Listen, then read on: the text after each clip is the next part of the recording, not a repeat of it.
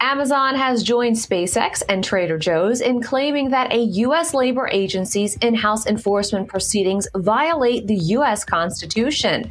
So where does the dispute go from here? I'm Veronica Dudo. Let's find out. This is In America Today from the Ticker News Studios in New York City. Hello and welcome. Coming up, President Joe Biden says the U.S. will announce a major package of sanctions against Russia.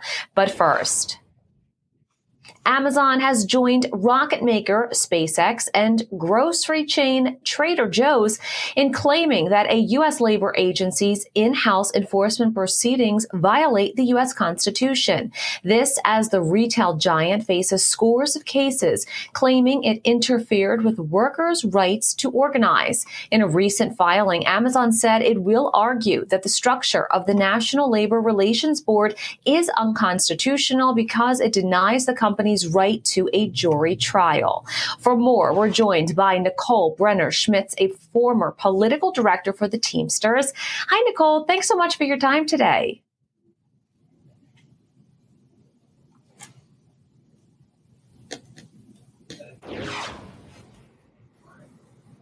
So Amazon has joined SpaceX and Trader Joe's in their fight to declare the government labor board unconstitutional. What are your top line thoughts on this filing? Well, I don't think anyone's surprised to see Amazon join this. Amazon's historically been a union-busting company. They go out of their way to try to ensure that the workers are not able to do what they want to do, which is democratically join a union. Nothing about this is a surprise. They are equating, once again, their company to people, trying to say they have a right to a jury trial. A corporation is not a person. This is completely constitutional to have a U.S. labor board. This is the infrastructure that makes sure that companies are abiding by our laws and the things that we need to make sure America continues to have a thriving middle class. Now, part of this filing stems from a pending case accusing Amazon of illegally retaliating against workers at a warehouse in the New York City borough of Staten Island. Do you know anything more in that particular situation? Well, I don't know the details of that particular case, but I know there's been a lot of reports of what Amazon and a lot of companies participate in. They have union busting meetings, and to add injury to insult on those, the companies that they hire to conduct those intimidation meetings on workers, they get a tax break for. And there has been a lot of reports from workers about if they are shown to be people who are organizing or communicating with their fellow workers about possibly joining a union, which people need to remember is something the workers ultimately vote on and is a completely democratic process, that they've been retaliated by the company, whether it's through hours being changed or being fired or other sorts of, degrading retaliations that the company might take. And this is something that unfortunately we do see companies do when they are trying to ensure that the workers cannot organize to get a union. Could the outcome of this harm the ability of labor unions to bargain with employers? It could. I mean, unfortunately, the country has seen a decline in union membership. And we've seen it because we see different states and different laws pass so-called right to work laws. And so the NLRB is an important element to make sure that companies are following the laws that we need them to. There is a structure in place. We need to ensure that workers have a safe workplace, that they're being paid fairly.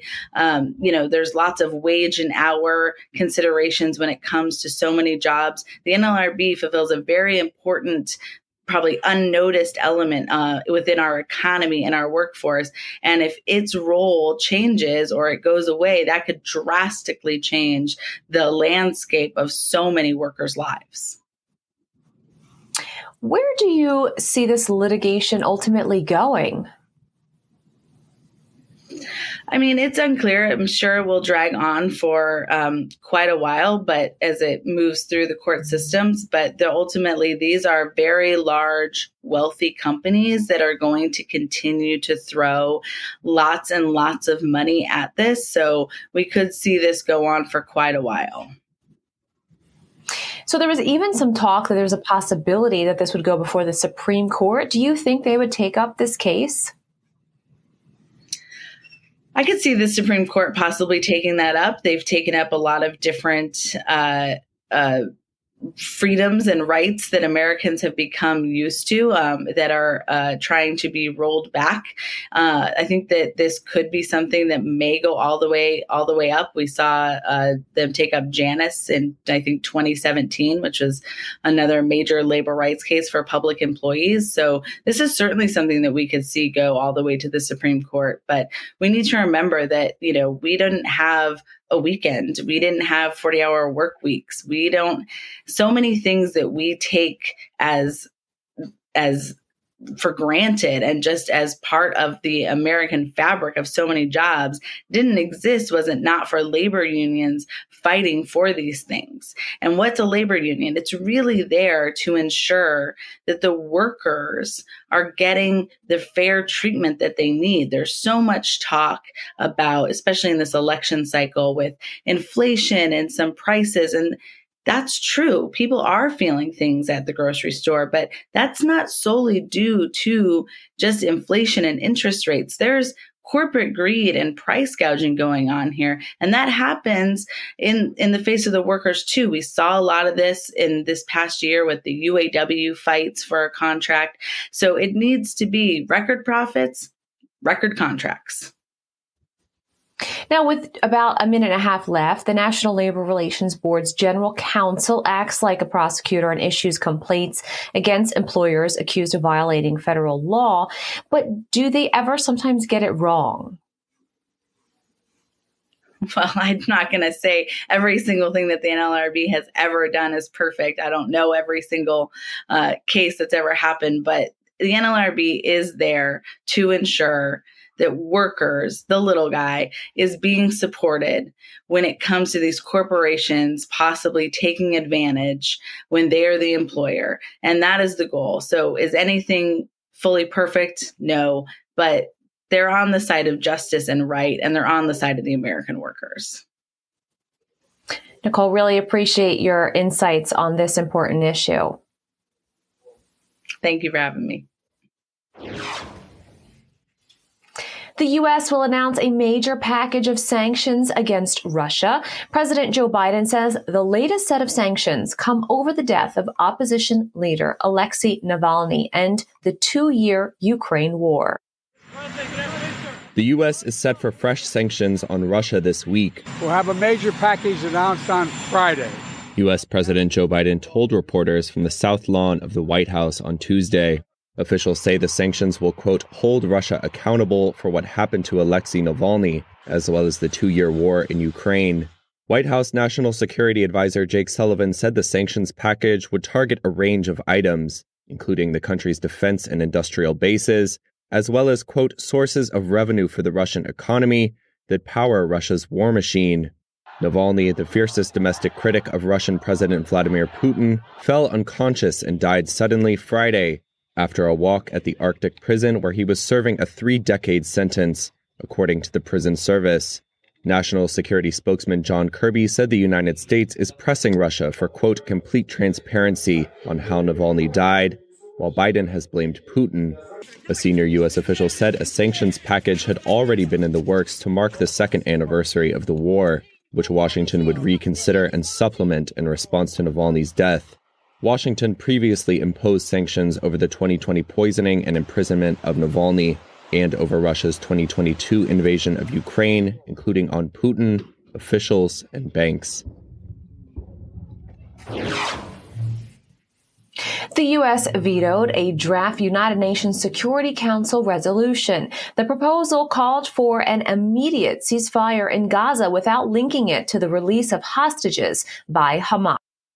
A draft resolution at the United Nations Security Council calling for an immediate ceasefire in Gaza was vetoed by the United States on Tuesday. Those against? It was the third such veto since the start of the Israel-Hamas war. Abstentions? Britain abstained, while the 13 other council members all voted in favor of the drafted text. Proceeding with a vote today was wishful and irresponsible. U.S. Ambassador to the UN Linda Thomas-Greenfield told the 15-member body that the draft resolution could jeopardize ongoing ceasefire talks between the U.S., Egypt, Israel, and Qatar. We believe that the resolution on the table right now would, in fact, negatively impact those negotiations. Demanding an immediate, unconditional ceasefire without an agreement requiring Hamas to release the hostages will not bring about a durable peace. Instead, it could extend the fighting between Hamas and Israel. According to text seen by Reuters, the U.S. has proposed a rival draft resolution calling for a temporary ceasefire, quote, as soon as practicable, and on the condition that all hostages are released. The blocked draft resolution, which was drawn up by Algeria, did not link a ceasefire to the release of hostages. Here's Algeria's UN ambassador. Voting against it implies an endorsement of the brutal violence. Israel's UN ambassador said the word ceasefire was being mentioned as if it was, quote, a magical solution. What exactly will this silver bullet ceasefire achieve? A ceasefire achieves one thing and one thing only: the survival of Hamas. Palestine's UN ambassador said blocking the Algerian drafted resolution would mean more horrors in a war that health authorities in Gaza say has killed nearly 29,000 Palestinians. The message given today to Israel with this veto is that it can continue to get away with murder. Outside the UN headquarters in New York, protesters called on the U.S. to back the resolution. Washington traditionally shields Israel from UN action and has been averse to the word ceasefire in any resolution. But the draft resolution it proposed could signal a shift, as the U.S. text echoes language that President Joe Biden said he used last week in extensive talks with Israel Prime Minister Benjamin Netanyahu, in which he pushed for a temporary ceasefire. Thanks so much for watching In America Today. I'm Veronica Dudo. For more, head to tickernews.co. Stay with us. More Ticker coming up.